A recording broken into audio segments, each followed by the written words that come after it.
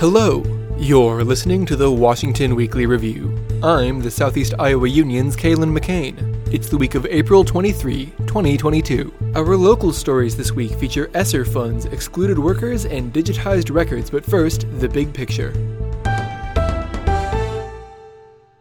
Ty Bopp, the sole Democrat on the ballot for Iowa House District 92, says he plans to drop from the race, well before the primaries in June. I'm most likely stepping down. The DNC knows they're finding a new candidate for me to fill in the position for District 92. I realized I should probably finish my master's degree first. The DNC was totally fine with it. They were totally accepted and were behind me at 100% full support. It's just I value my education, and party politics I can run at any time in my life. I'm a very energetic and very outgoing person. Washington County Deputy Elections Administrator Sue Meeks said at least for the primaries, the party would have to organize a write-in campaign, since the deadline to file has already passed. Well, the withdrawal deadline had already passed, and the ballots, all that information had already been sent to the printer. They're being printed now. If it's write-ins, being up there as a possible candidate to go forward to the general, they have to have at least 35% of the vote. Washington County Democrats recruiter Terry Phillips said the party was looking for replacements, but would be ready when the general election came in November. Well, since he has announced it and it's on the ballot, it makes recruitment just a little bit harder because people are going, wait a minute, you already have someone. So we have to explain to them, and then they have to sit back and think about it some. And so far, we haven't been successful in getting someone to say, yes, we're going to do that. Now, Ty will be on the ballot for the primary, but we'd love to have someone come forward and say, yes, I want to run, and then we'll see what we can do. To get them on the ballot for November, we most likely would have a convention in the district where all the delegates are invited to come in and they listen to the candidate, and then they'll vote to have the candidate be on the ballot. It's not a really difficult process. It's just a little bit more involved. There is a possibility if we have someone that wanted to be active and mount a write-in campaign, we might be able to get enough votes that we wouldn't have to go through that. But that's an alternative, but I don't know how realistic it is right now. Still, the change may complicate the party's strategy down the road. It is a concern, but this is a new district, and so everybody that's going to be running in November will be new to the process. But it is a slight disadvantage, and we'd have to work just a little bit harder. That's the big picture. Stay tuned for the local news after the break. Todd Hahn Construction is an award-winning custom home builder with a 28-year history in the greater Iowa City area. Hahn's goal is to build you the finest quality custom home while providing you with a positive experience along the way. It's one of the many reasons they've been named the Iowa City Area Home Builder of the Year time and time again. A custom home is more than just a house. It's the culmination of a dream and years of hard work. Todd Hahn Construction makes that dream come true by always putting you, the customer, first. For more information, go to toddhahnconstruction.com. That's TODDHAHN construction.com. The Washington School District plans to tap $500,000 from its ESSER fund to minimize layoffs over the next 5 years. Superintendent Willie Stone said the boost was needed to replace lost revenue from students who left during the pandemic. As you know, over a 5-year budget, we're talking about possibly cutting back to 7 to 10 teachers over a 5-year time span. If we don't do this, we are going to have to ramp that budget that up quite a bit, which will really hurt our students. So this allows us to retain teachers to be able to provide services that our students need instead of cutting back staff. Staff cuts are still likely in the long run. District Business Manager Jeff Dealman said the $500,000 boost would make the process less jarring. So it allows us to stretch it out and not be so aggressive in cutting back.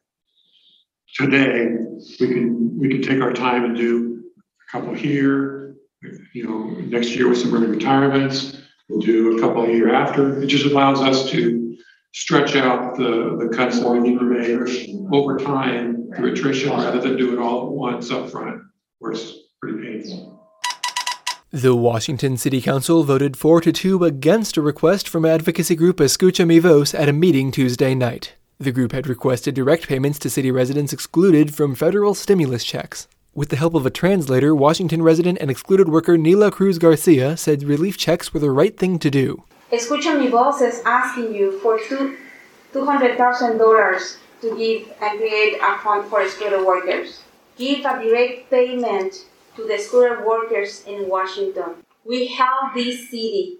We help the economy of the city. Now I ask you to please help us, because that is the right thing to do.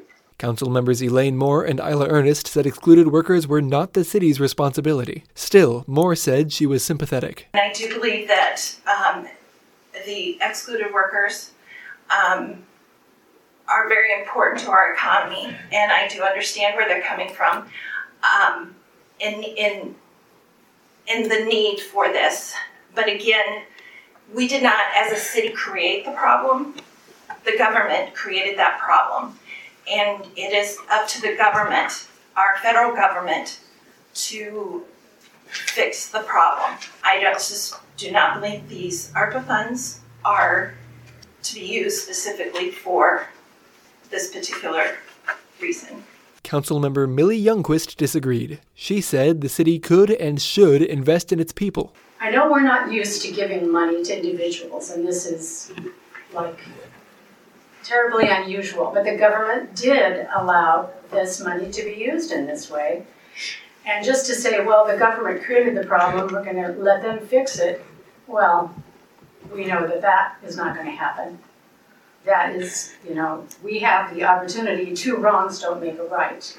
This is a chance for us to put some of this money, and it's a fraction, 20%, as Bethany said, that we could use this to our citizens, people in Washington, living and working here, that really need it the most.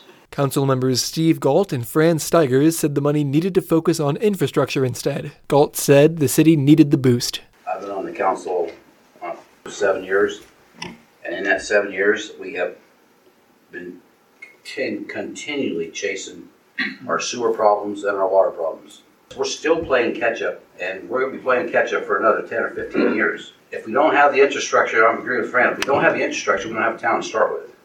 It's one of them situations, you're kind of damned if you do and you're damned if you don't.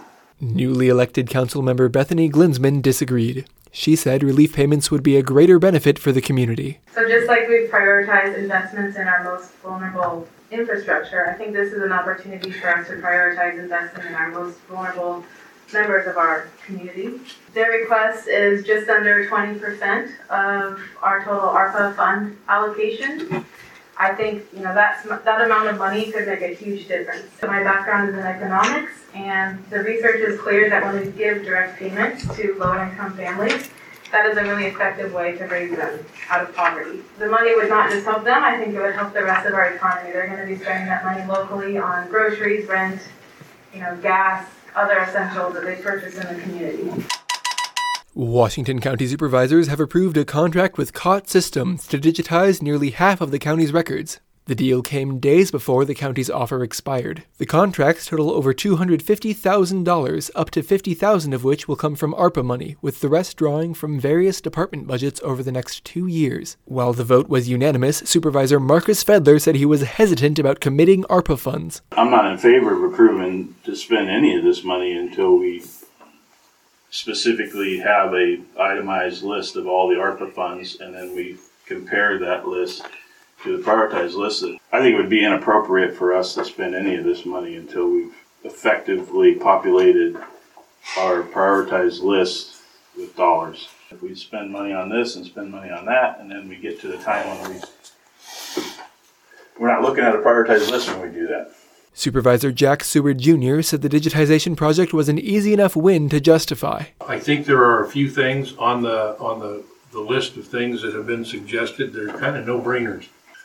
To me, doing the digitizing of the courthouse records is nothing but. We go back as far as we've been on this board. We've been talking about continuity of operations in case of a disaster or whatever. And we haven't done a whole lot toward that. So to me, that is another no-brainer. So I don't see why we need to wait for every last thing on that list in order to get a price.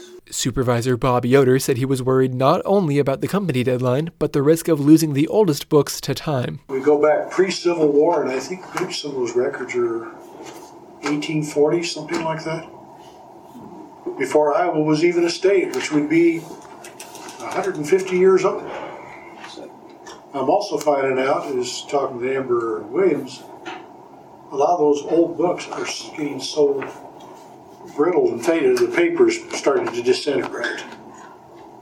So we're going to have to do something very soon, if we're going to do it.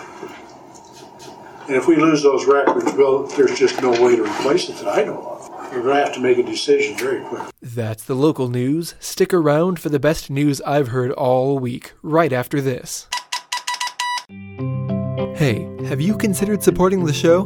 This program takes several hours of editing every week, and messages in the ad slots pay for that time. If you want to hear your message during this ad break, whether it's an event announcement, a birthday message, or a month-long ad series, give our office a call. The number is 319-653-2191. Your support means a lot. Thanks. And now, the best news I've heard all week. Sandra Jones Baird, who donated the land that now comprises over half of Madison Park in Washington, returned to visit the site on Wednesday. Baird said she was pleased with the result. And I think it looks lovely. I think they did a better job than I expected. When I first came around the corner, I was a little apprehensive because I knew the house wouldn't be there. But then I saw how great it looked, and you have the new station and everything, so it fits. Thanks for tuning in. This podcast is copyrighted property of the Southeast Iowa Union, which is owned by the Gazette. Our audience is growing fast, so if you've got an event to announce, something to advertise, or a message to share, give us a call, 319-653-2191. Otherwise, you can support the show by sharing it with someone. If you know anyone that might be interested in free news highlights every Saturday morning, send them a link to this week's episode. We really appreciate the support. That's all for now. This has been the Washington Weekly Review. I have been Kalen McCain. Have a great week.